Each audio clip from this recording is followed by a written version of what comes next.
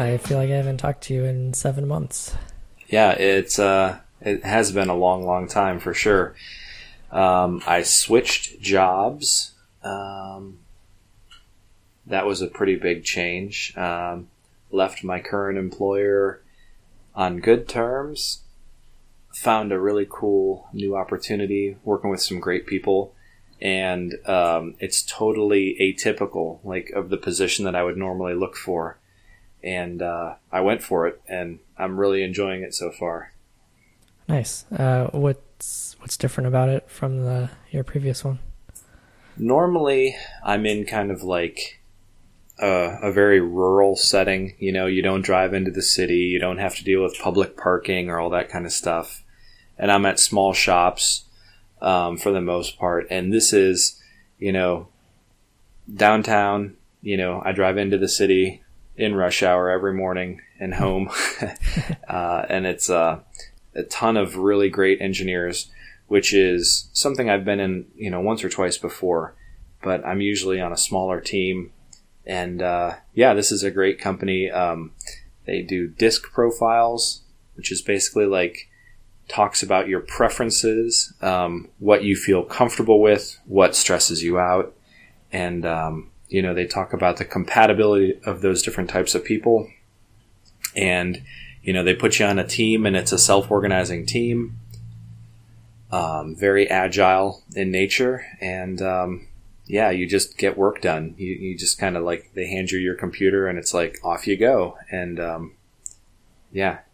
really enjoying it. You know, the people that I work with are all real super sharp people.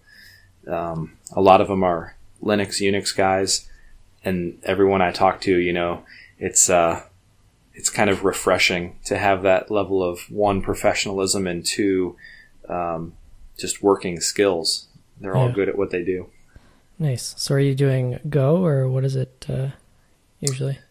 It is a Python shop, and we have, I guess, two big applications. One of them is like a React JavaScript application, and the other is a big Python application with, like, you know, kid templates and some jQuery and a whole bunch of other stuff. Yeah, no Go. But they did ask me to... for my Go expertise, and I don't know if this was like me self-advertising. They have an embiggening meeting, and one of the meetings somebody turned around and said, hey, we want to do a health check on a particular Kubernetes instance. Mm-hmm. And they said, it's written in Go and we'd like to use that. And, they were like trying to get feedback, but they looked directly at me when they said that. And so there was a presentation on, particular Python web framework that week. And the next week I gave a presentation on like a Go primer. And I talked about all the, things that set Go apart from other languages, and testing and code coverage and interfaces and, just a whole bunch of stuff. And there was no hatred. There was a lot of engagement from what I saw, people nodding their heads and, kind of supportive. Like, the feedback that I got was good. So even though that we're writing Python and it will continue to be a Python shop, the spirit of Go has been conveyed in some way, shape, or form. Yeah. Well, that sounds like a big change for you. And you have another big change coming? Yeah, I got a baby due a couple days ago, and we're still waiting for him to make his entrance. And so that's going to be exciting. It's kind of overwhelming because, normally I was like 25 minutes from home and I could just go home and the hospital was, 15 minutes away. Yeah. Now I'm like, if I can get through traffic, it's only 45 minutes to get home, and then it's like another 45 minutes to the hospital. Yeah. So, yeah, very exciting times. My boys just had their birthdays. We went out camping, and we've been doing quite a bit of camping. We took my nephew out and the boys, and we all had a blast, and, just kind of made good memories and all that kind of stuff. And, they're anxiously awaiting our next trip. So, Yeah, the family is growing on many levels, I guess, right now. Yeah. That's awesome. Yeah. What about you? What's been going on with you? Nothing really. Nothing on the scale of a new job or child on the way. But yeah, it's been 7 months since our last show, so I guess there's some things that happened in the world of garbage technology. Yeah, there sure has been. And also, too, like our listeners, I guess they were kind of wondering where we went. Yeah, I've been getting a lot of messages on Twitter asking if our show is done for good or if we're coming back. Yeah, it was not intentional to take a gap this big. Yeah. And then while we were trying to schedule the next upcoming episode, or this episode, we had a couple more delays just because of confusion. Yeah. All right. Well, where should we start with things to chat about? I don't know. So there's been 1,000,001 things happening in OpenBSD. That seems to be where we go to first. Yeah, there's been a new release since we were last on. 6.1 has been released. Yep. I upgraded a couple servers to it. Actually, the 2 pushover servers the other day, and because I really wanted to get on the syspatch thing, because I'm really bad about keeping my servers up to date if there's no like relevant security bugs that I need to patch. Mm-hmm. So I have a bunch of servers out there, and some of them are like on 5.8, 5.9, stuff like that. So now that these 2 important ones anyway are on 6.1, using syspatch is making things a lot easier. That's awesome. How does syspatch work? You just type syspatch and that's it. That's awesome. It just downloads the stuff that you need, and it downloads all of the updates that you haven't applied yet, and then moves your kernel out of the way and puts the new one in place, and then does like backups of the files that it upgraded in case you need to roll back an update.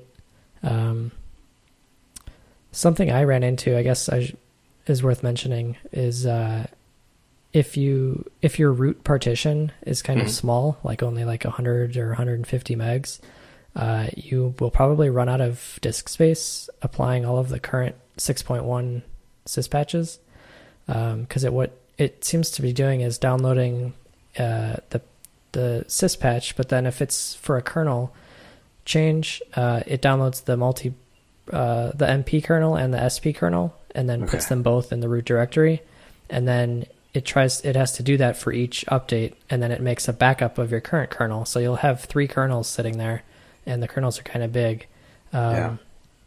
So what I would have to do, like I would apply one, and then it would try to download the other one, and then it would just error out saying that you don't have enough disk space on the root partition. So when it does that, you can delete the backup kernel that it made. You can delete, so you can't delete the bsd.sp file, because it'll like error out the next time it tries to apply the patch, because it's trying to patch that file and that file isn't there.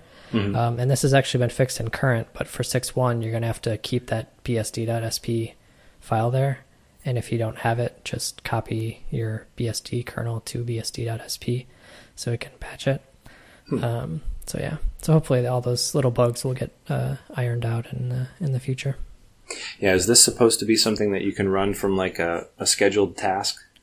So there's like a -C option, which is supposed to be run from like cron, and that'll just spit out a list of if there's any new patches that you need to apply. But you could, I guess, in theory, just run syspatch from cron and then let it patch things. But I think for most users, you're either going to need to reboot to boot to the new kernel, or you're going to restart a daemon that needs to be restarted. So those things are not going to happen automatically. Yeah, I see that. I was just looking at the man page. It looks like brand new for 6.1, and Antoine, I don't know if you say Jacuto, wrote this. So that's very cool. Yeah, I know a lot of people had commented that it was like intimidating to, get patches and patch things by hand, and why aren't there binary upgrades? I think this is definitely a better option. Yeah. Yeah, so if you're not on 6.1, it's worth going to 6.1 just so you can use syspatch and make things a little bit easier on yourself. Yeah. Very cool stuff. So aside from upgrades, 6.1 also has a whole bunch of other interesting changes in it, right? With the ARM stuff now, too. We've got... Or actually, I don't know if the 64-bit ARM stuff made 6.1, did it? It was shortly thereafter. No, it's in there. Is it? Yeah. Okay.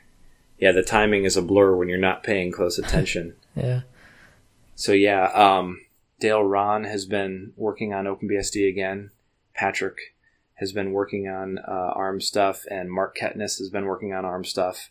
And 64-bit, and I think there's some SMP stuff being thrown into the mix now with that as well. And I don't know how much of that is like in the tree versus diffs floating around, and how much of the diff is available to the general public versus, just a select group of people. So, I'm having trouble keeping track of all that, but there is SMP work for ARM taking place, and a whole slew of PMAP bugs have been ironed out in that regard. And I guess ARM is starting to build ports and packages on a regular basis now, which is awesome. Yeah. So I think a lot of things are being ironed out in that front, and that is exciting stuff.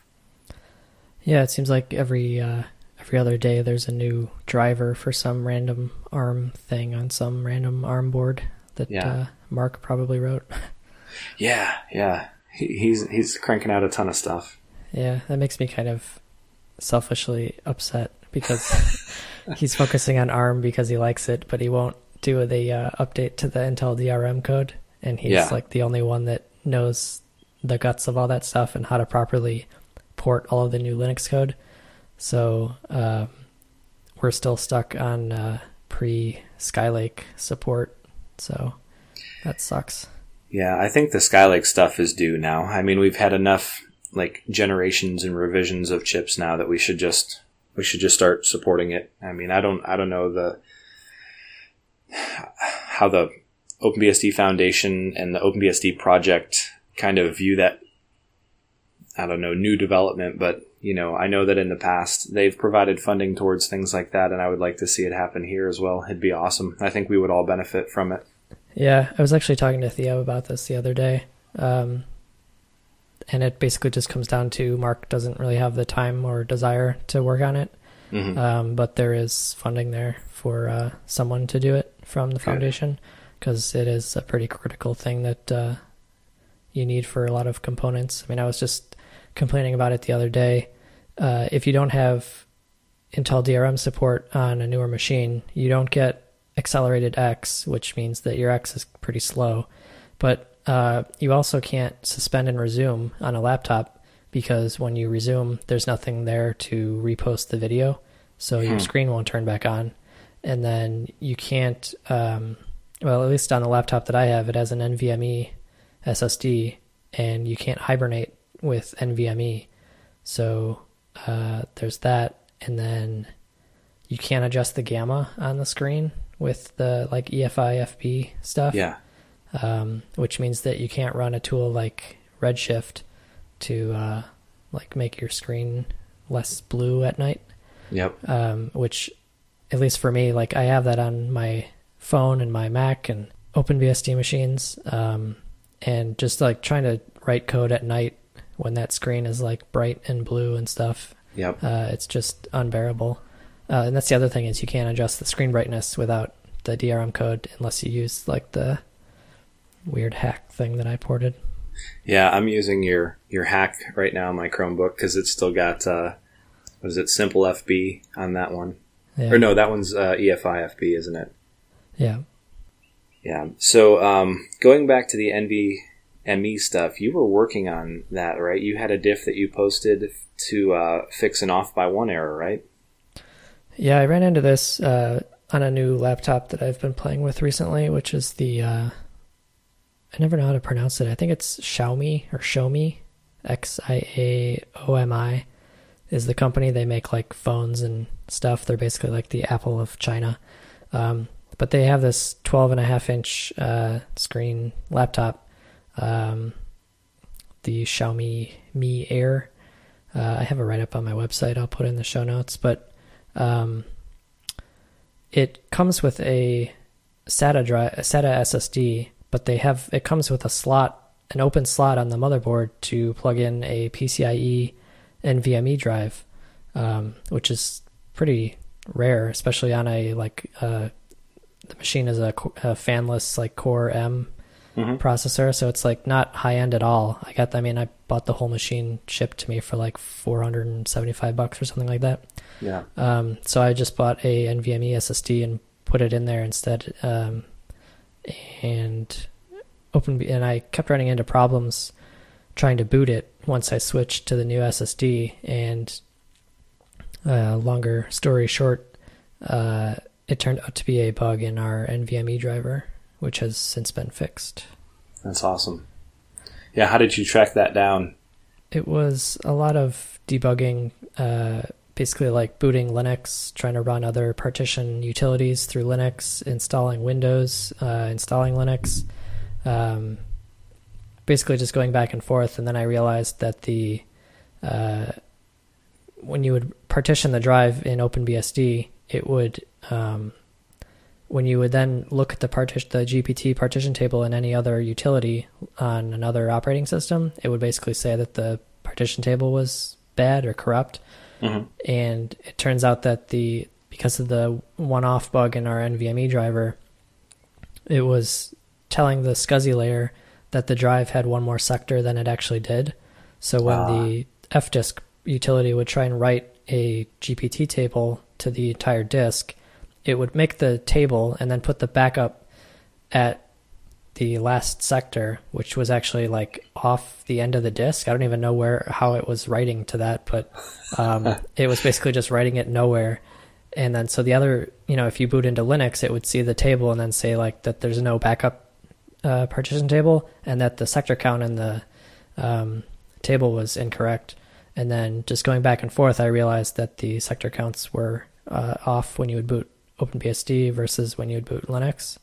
And it's kind of weird because like I had it on the drive and then I could boot to it with OpenBSD and the EFI bootloader would come up and then it would boot the kernel. But then as soon as you booted the kernel, it couldn't find the root, or it couldn't find the soft RAID disk because the bootloader is going off of what EFI is exporting as far as how many sectors are in the drive. But then once you actually boot the kernel and then the NVMe driver takes over, it's reporting a different number of sectors. And then the kernel was basically not seeing the disk as a GPT because the protective MBR partition table was incorrect because of the off by one bug. And it's turtles all the way down from there. That's awesome. Yeah, I think it's really cool to hear how you figured that all out. It seems like a lot of work. Yeah, and so basically it's fixed now, but if you have if you've been using OpenBSD on a NVMe machine, you probably have an invalid partition table. Mm-hmm. And so if you boot current, or I guess by 6.2 when we release it, it's not going to be able to boot your root disk. So you're going to have to kind of back up your data, boot to a snapshot, repartition, copy all your data back over, which sucks, but it's really the only way to do it properly. And then luckily, NVMe is not really that common yet, so hopefully it hasn't affected too many people. But well, awesome. Yeah, it sounds like I don't know. It sounds like you got your hands on some relatively inexpensive hardware, so NVMe will be in people's hands soon enough. Yeah. Well, that's cool. Actually, I started to run into a small boot block problem myself on my APU2. I noticed that when I mistyped the passphrase to decrypt the disk, that it wouldn't read my boot.conf and the machine wouldn't boot. And so I started to look into the code for boot a little bit just to see what it was doing. And basically, it tries to read the config file, the boot.conf, one time. Mm-hmm. And if it can't read it, it assumes that it isn't there. But in the case of like, soft raid crypto discipline or something like that, if you type your password wrong, and it couldn't read the config, well, that's a little bit different case. So, it gets into a loop, and it basically looks to see the status, like if you're at a prompt or not, and then it just kind of, keeps iterating over that. And I haven't really decided like what the proper fix is. Do I try and reread the file if soft raid is configured? Do I have a read conf that returns different status codes? One, because like, I think it returns -1 now. Like, I couldn't find the file, couldn't read the file.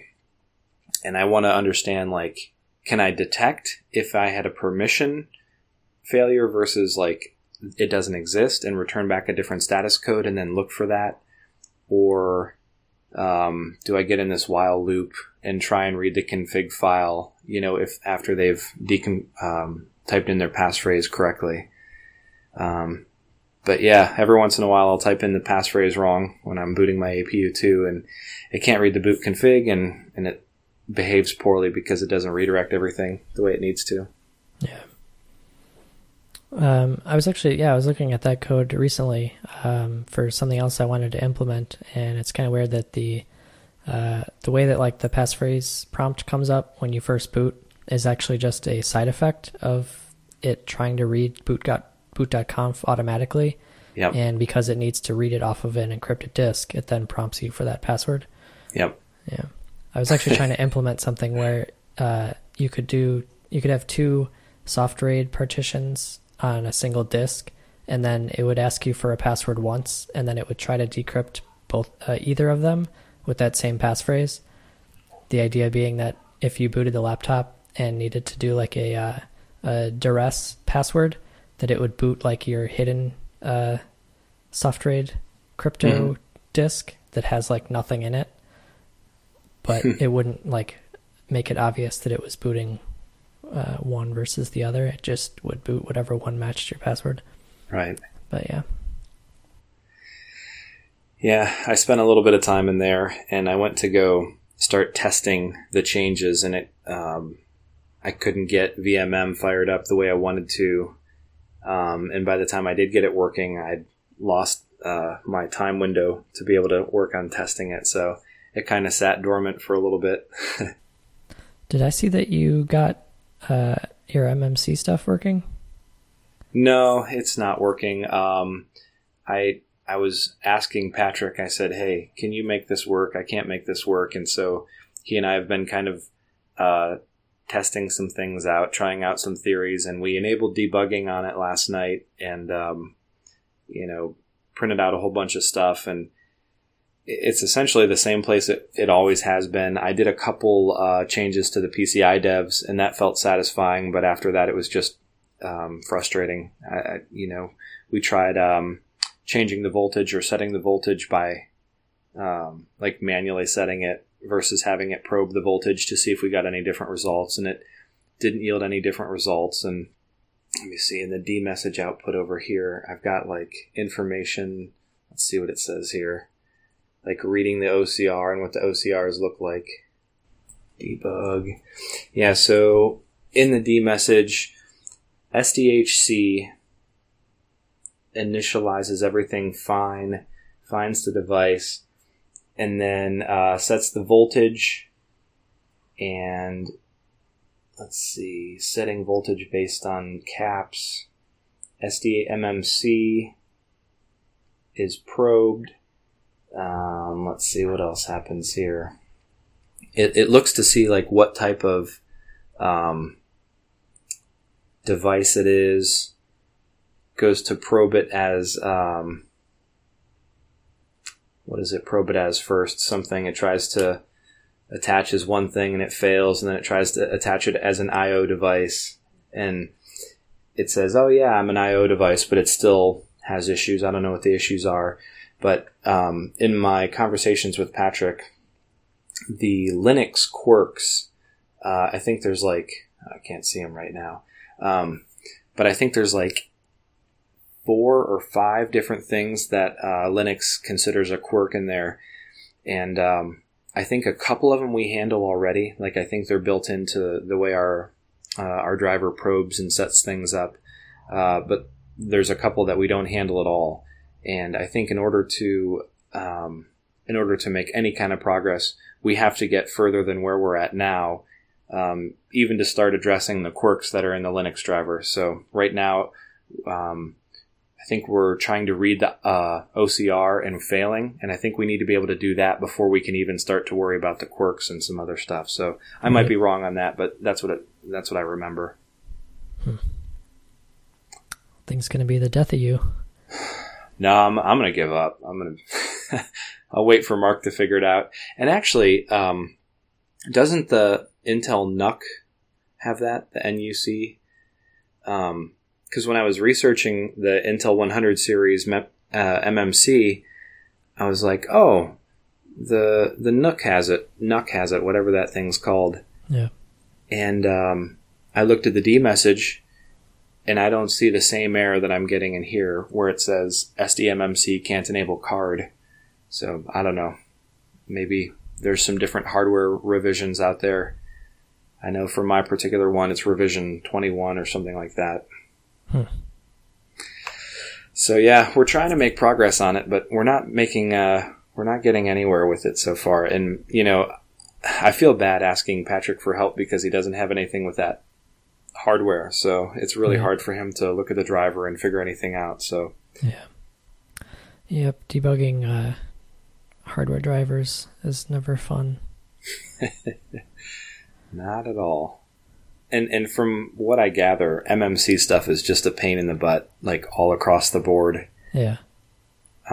Mark did something, another MMC device on an ARM board, and he used a similar type framework as, Linux does with their quirks. Hey, do you have this thing set? Yes.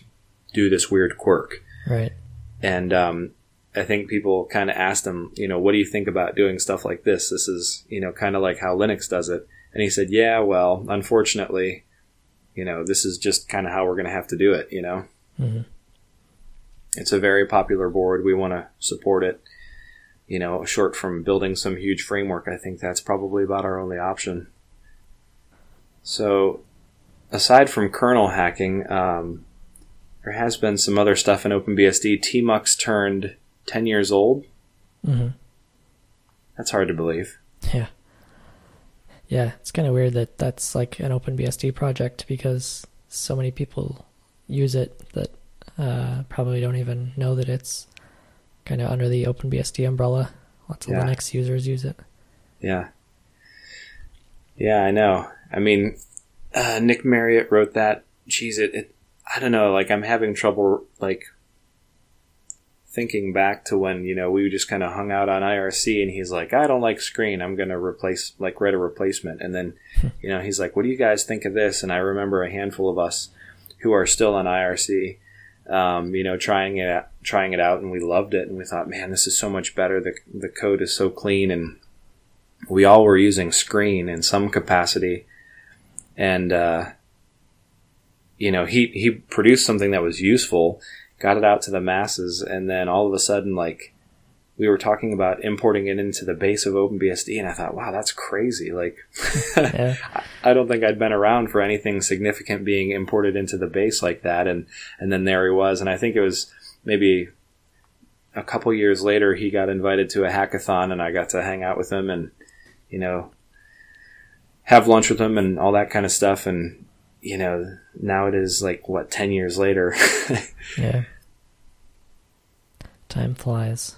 Yeah, sure does. So did we have Clang in bass last time we recorded a podcast? I don't know. I think we might have, because I think we talked about the big import, but... Oh yeah, because it happened at the hackathon, and that was after... we recorded the show after the hackathon. Yeah, in October. Yeah. All right, so that's old news. No big deal. Yeah. Oh yeah. So I was doing all the stuff with the Chromebook Pixel. Mm-hmm. I imported all those drivers. They're all in 6.1. That's the ambient light sensor device, the frame buffer stuff, I think, and the what else? Oh, the touchpad and touchscreen driver. And then, because everything kind of worked, I got bored of that machine, as I am wont to do. So I sold it because they don't make those anymore, and you can sell them on eBay for like the same price that you bought them for new like a year ago. Oh, yeah. So I got rid of that, and then I was back to a MacBook Air, and I don't know if I talked about it on any of the previous shows, but I was trying to make a hardware card that would go into the like proprietary slot on the motherboard on MacBooks that could basically replace the Broadcom wireless card with something that is supported in OpenBSD, like an Intel card. And so I've had this idea forever, and I kept asking people that like actually know how to design like circuit boards and stuff to help me with it, and no one actually did. And then I finally found, it was just one of those websites where you can like pay, I think it's like Fiverr.com or something like that. Like you can just post like you'll do something for $5, and there's a bunch of people on there that will do like a circuit board, like design one for you, not for $5, but maybe for like, I don't know, 15 or 20. Mm-hmm. So I sketched all the stuff out. I figured out, I traced all the like connections that needed to go from like the proprietary socket on the motherboard to like a M.2 socket and figure out which pins map to which. So I drew all this out in a diagram and I gave it to the guy, and he did up the like the actual diagram, or what's the like the schematic? Yeah, the schematic. And so he made all this stuff and gave it to me, and I got the boards printed from a like PCB printing place in China that you just upload your Gerber files to, and then they print out the boards. And so I got one back, or I think I had to order like 5 or 10 as a minimum. So I got them, and they weren't exact because of my errors as far as measuring stuff and all that. Right. So I went and downloaded Eagle PCB, which is like a common program to manipulate these schematic files and stuff. And I learned how to do all this stuff over the course of like a month or so. Oh man, best $5 you ever spent, huh? Yeah. So I like made a revision 2 of it and then got that printed, and it was, it fits perfectly in the slot. All the pins are lined up and everything. Mm-hmm. And then I was trying to solder the, you say solder, don't you? I say solder. Yeah, some Europeans picked on me, and I was like, oh, I'll say solder. So I was trying to figure, because, if you've ever seen like an M.2 header, the pins are like ridiculously small, and there's like 70 of them. And I'm like, there's no way I'm going to be able to solder this on. This is like something you need a machine to do. So then I was like learning about all that stuff and watching YouTube videos and how to do this properly, and all my attempts failed. And so I had to like order more M.2 headers because I had ruined the ones that I got, and then all this stuff. And then I finally figured out that like you need to use a hot air machine to do this, because you can't do this manually basically. So I got that, and then I got kind of bored of this project because at one point I had plugged the card into the socket without anything soldered onto it yet, and it was not aligned properly, and it shorted out the motherboard. And it actually, like, there's a tiny fuse on the motherboard that is in between. It connects to basically the backlight of the screen. And so a common problem with the MacBooks is like if you spill water on it, the machine will boot, but you'll have no backlight on the screen. And so if you like shine a flashlight on it, you can actually see it. The screen works. There's just no backlight. Yeah. So like any of the common like Mac repair places, that's like a huge issue that they run into, is somebody spilled water on it and they just need to replace this fuse. Well, it's, the fuse is like ridiculously tiny, and it's proprietary, and you gotta, order one and everything. And so, I was still trying to figure out all the soldering stuff, and I'm like, all right, well, I don't want to screw up this board even more and end up breaking the board, like, so it won't even boot at all. So I just shipped it off to one of those Mac repair places, and they replaced the fuse and everything. And by that time it cost a few $100s to get that fuse replaced. And, between all the time that I had been spending trying to learn all this stuff and buying all this stupid equipment, like the hot air machine and everything, I was basically just like, this is dumb. Why am I trying to do this to run OpenBSD on a MacBook Air, which is this really old machine by now? It has this terrible screen. It's the 1366 by 768 resolution. It's a TN screen. It's not even IPS. Terrible color. Just, it's not even that great of a machine. It was like many years ago when I first had this idea, but by now I've gotten new machines that are much better and everything. And anyway, so I've kind of just put this project on hold, and I sold that MacBook anyway. So that's why I have this Xiaomi laptop now. Yeah. Now that's your daily driver now? Is that the thing you're going to? Well, so I got a new MacBook Pro since we last recorded too. So like I had to go download all this stuff to record this podcast. And so I've just kind of been not as I haven't been really running OpenBSD much on a daily basis because the new machines that I've been playing with are not they're all like Skylake or Kaby Lake.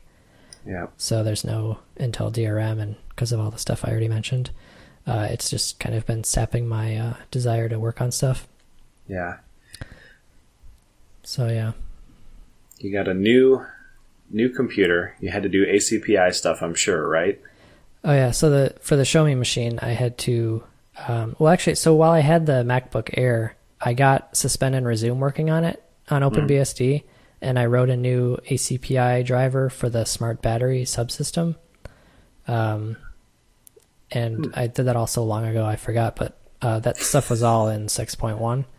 Nice. So basically, our ACPI stack pretends that it is running Darwin because the DSDT on the MacBook Air does completely different stuff when it's running on Darwin versus when it's running on anything else. And because by default, OpenBSD and Linux pretend to be running Windows, it does different stuff. And so Suspend and Resume wasn't working on there. And so I basically I put in a hack to our ACPI systems that when it's running on a Mac, it emulates that it tells it that it's running on Darwin. And then when you do that, the normal ACPI BAT driver doesn't attach anymore. Because it wants this ACPI smart battery subsystem to take over, because obviously Mac OS has support for that new or fancy smart battery thing. Yeah, so that makes sense. So I had to write a driver for OpenBSD to support that. So that's in there now. And then I did all that, and then I sold that machine, and I don't care about it anymore. So on the Xiaomi machine, I'm trying to get my DWIIC stuff working on it because the touchpad attaches over I2C. And I got all that stuff working, which required a bunch of new code because the DWIIC controller it shows up through PCI instead of ACPI. So I did that, but now we need a new GPIO driver that I have to write so that interrupts work, because like when you touch the touchpad, it's not actually signaling anything because that GPIO interrupt is not hooked up yet. Oh, yeah. So once that is hooked up, I don't think that I actually need to make any more changes. It'll just work. That's where I'm at now. Sounds like a lot of work. So you mentioned buying a MacBook Pro, and like where I work now, we have MacBook Pros. They ask you, like, do you want a Lenovo or do you want a MacBook Pro? And a bulk of the developers go with the MacBook Pro, and that's what I chose as well. Yeah. And, a couple people have come in and they're like, I want to run Linux on my Lenovo, and, they know their way around their stuff. But yeah, there's a couple things that always get me with the MacBook Pro, the home and end and the page up, page down. you can hit buttons and kind of do it, but for whatever reason, I always have my ErgoDox plugged into it when I'm doing code, because I always struggle with that. I'm like, okay, yeah, I got to learn the shortcuts in the editor, but when I'm not in the editor, it's even more painful. I never realized how particular I am about a keyboard. I don't know if it was like a year or so ago, you were mentioning that the key press, in the new MacBook Pros is like really shallow. And I was like, oh, yeah, I wonder how that would, feel for me. And when I go like between the ErgoDox and then I have my computer, like I unplug the keyboard and I go to a meeting or something, that shallow key press drives me crazy. I come home and like the Chromebooks even have a taller key press, and yeah, it just drives me up a wall. All those little things, like, you wouldn't think that the aesthetic and that kind of stuff would mean so much, but for whatever reason, it's like, I don't know, something that you interface with so heavily, it's just, has to be second nature, I suppose. Yeah, it's kind of funny. I'm the opposite way. I'm so used to the MacBook keyboard as far as how page up and page down and home and end are, where you have to hold down function and do the arrow keys. Yep. That when I switch to something else, like one of these new PC keyboards, it's all confusing for me. Yeah. I assume with the shallow keys that you're on the 2017 MacBook Pro. Yeah, the 2017, and it has the escape key, the physical key versus the virtual key and all that kind of stuff. Yeah, so I wrote this up on my website, but I bought the new one and I had so many complaints because of the keyboard that I ended up returning it and then buying a brand new 2016 model that they still sell. And the upcoming WWDC conference that's in like a month, I think, they're expected to come out with some laptop changes, and a lot of people are thinking that they're going to do something about the keyboard because they've had so many complaints about it. Yeah, that'd be nice to see. Yeah. Well, that's exciting stuff. So we've talked about a ton of drivers. We tried to not talk about drivers, and we talked about drivers more. But yeah, what else? What else is there to cover? I guess not anything to do with OpenBSD. I backed the game on Kickstarter called Thimbleweed Park. Have you heard of this? No, never heard of it. So it's basically like it's one of those like point and click like text adventure games, in the style of like a Maniac Mansion or Leisure Suit Larry. I think Leisure Suit Larry was that way. But so it was a new game being made by some guys that had made many of those older games back in the day. And so they got a whole bunch of money through their Kickstarter campaign to make this game, and it finally came out. And so I downloaded it and played it and put 17 hours into it or something like that. And it's a really fun game if you like that kind of thing. So you should download it and play it if you like point and click adventure games. Nice. Yeah, that's awesome. Yeah, I haven't had much time for games lately, unfortunately. I showed somebody ATC in OpenBSD, and that was about it. What is ATC? The air traffic controller game. I have not heard of that. Yeah, you're basically, you have a little text grid, and planes come in, and you have to land them. Like, it'll give you a destination where they have to go, and you have to turn them and change the altitude, and then land them at the airport, and then other planes will be at the airport, and you have to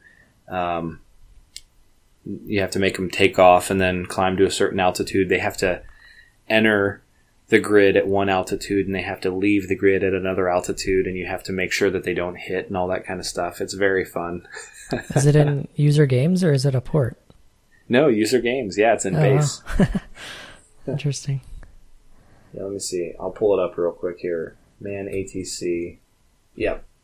It's just a textual air traffic controller game. Huh. And it gives you all, there's keyboard shortcuts that you have to know, or keys that you have to know to press to do all that kind of stuff.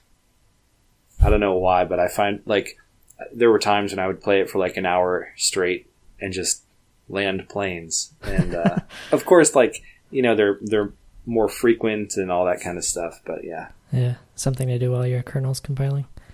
Yeah, only kernels don't take an hour to compile at all. Yeah, maybe a make build. How about that? Yeah, there you go. Yeah, make world or something. Yeah. So what else do we have to talk about? I'm sure there's like 100 things that we forgot about, but maybe that'll make for a nice like follow-up episode. Yeah. So I guess if you're listening to this, thanks for continuing to have our feed in your podcast app that hasn't updated in 7 months. But if you have ideas for what you want us to talk about, let us know.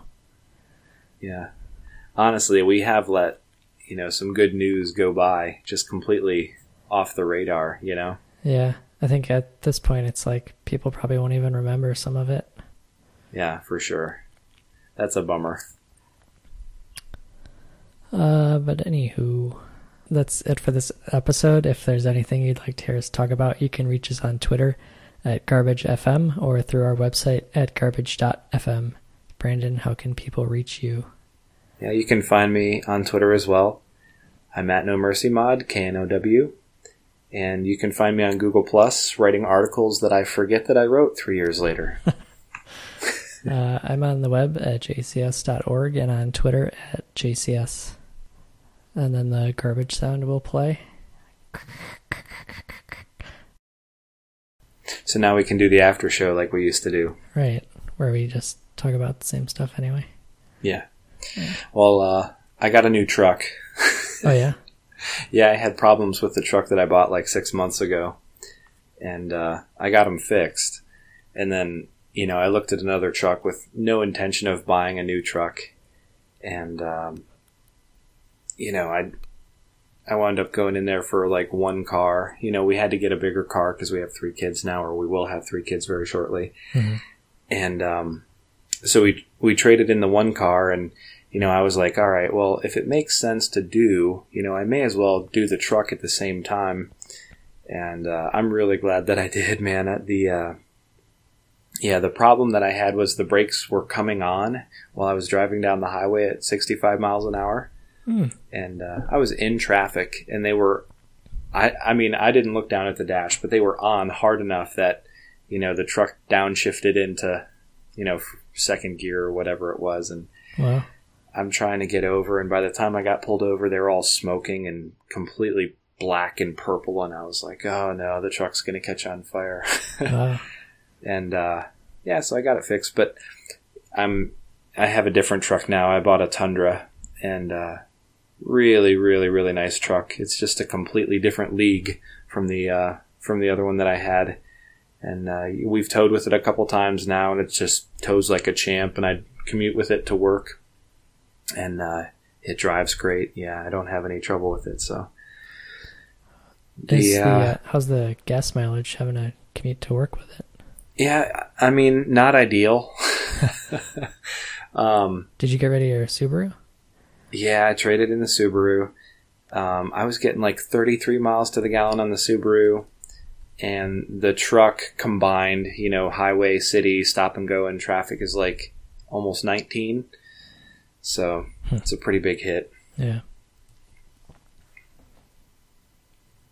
But I mean, I can't really justify having 3 cars in the driveway, one to commute with and one to tow the camper with, and, have a payment on 2 of them. You know what I mean? Yeah. And then the insurance and the gas and all that. Yep. Yeah. Yep. So, and then the Airstream renovation is in full swing now.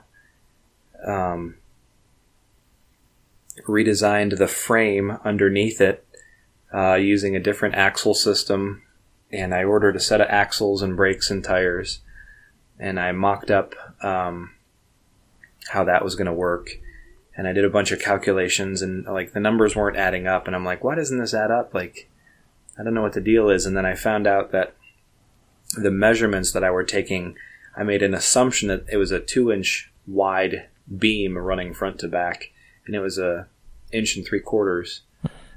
And so as soon as I changed the numbers to reflect that, everything tied out, and I was like, good. and now I'm getting a second and third quote on steel, and that should be here within a week or so. And then, the frame will be coming together, and pretty soon after that, we'll be getting the shell of the Airstream will come up off the old one. Mm-hmm. We'll set it down on top of the new one.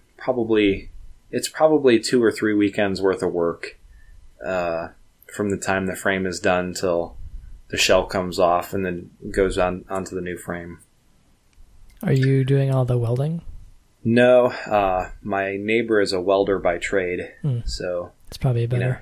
Yeah, I was like, how trusting much your family's safety to it.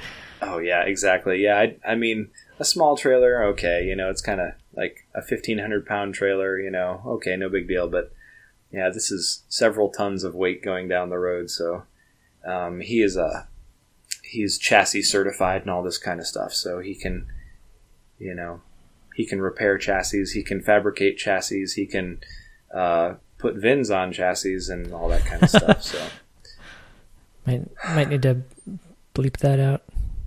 Oh yeah. Well, if you build a chassis from scratch and you are chassis certified, you can put a VIN on it and sell it as a legitimate, like, roadworthy vehicle. Oh really? I thought like kit cars, they don't have VINs. I don't know about kit cars. I know that with trailers, though, you basically get a weight slip and they ask you, for a VIN number. If you're chassis certified, you can put VINs and stuff on a trailer that you fabricate and sell it with a VIN legally. Yeah. If you build them from scratch, you just say it's homemade and you take it to the weigh station and they weigh it and they say, this is how much it weighs. Yeah. And then they give you a registration and say it's homemade. There's no VIN on it. Yeah, I guess that's about all. But I will tell you that I use Docker in my day job now. Oh, yeah? And, when I first started there, they were like, hey, go ahead and read the Confluence article and you can get the application up and running. And I started, doing the 45 steps. And they're like, no. You need to read the other documentation for Dockerizing the container. And I was like, oh, okay.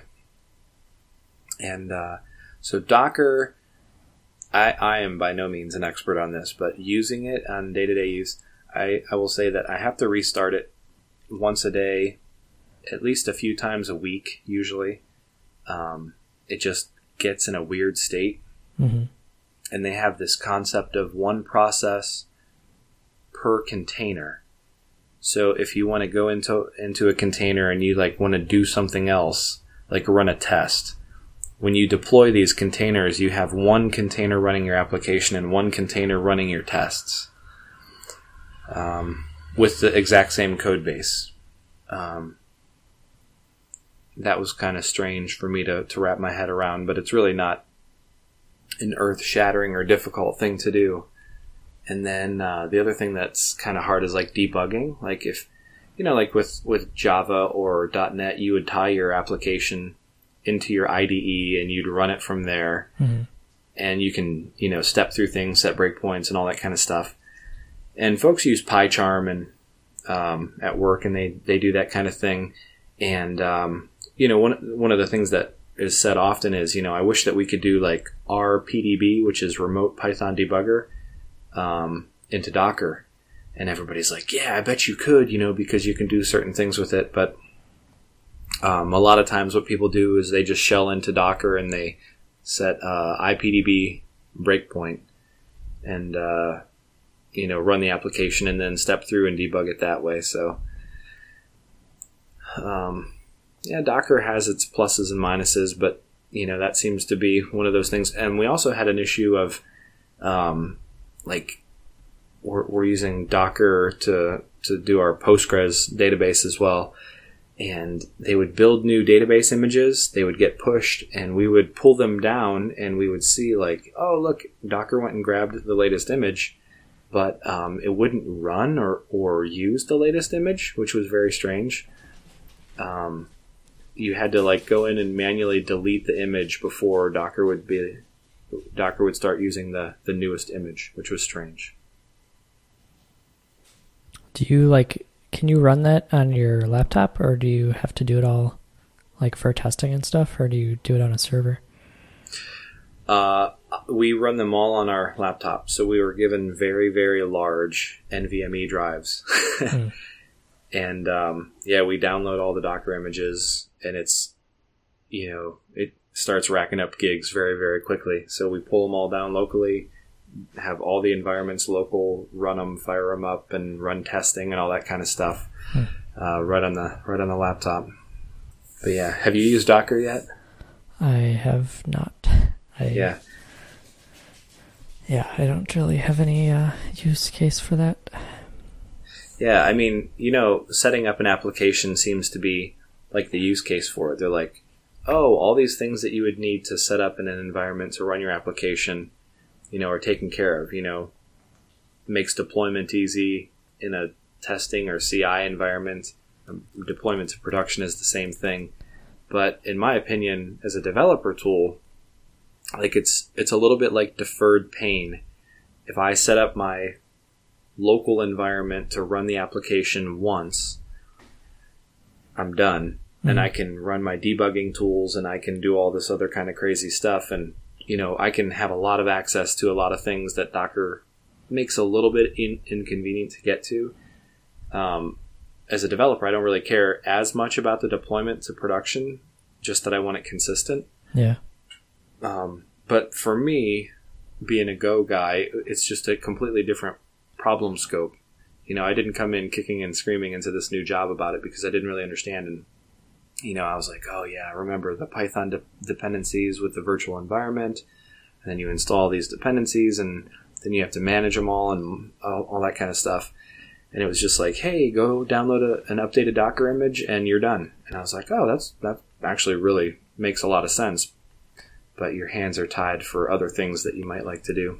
Yeah, I think for my use case, like most of my apps are just Rails apps, and then you just use bundle and it installs all the same versions of gems and all that. Mm-hmm. So there isn't really much difference between my development environment and the servers. But I guess it goes back to that like pets versus cattle thing, where my servers are pets. So they're all like one-off machines. I don't have like the cattle thing where I can just do a Docker command or whatever and it like rebuilds my entire environment. Right. But that's just, I guess, the way that I prefer to admin stuff. Yep. Because I don't use the clouds.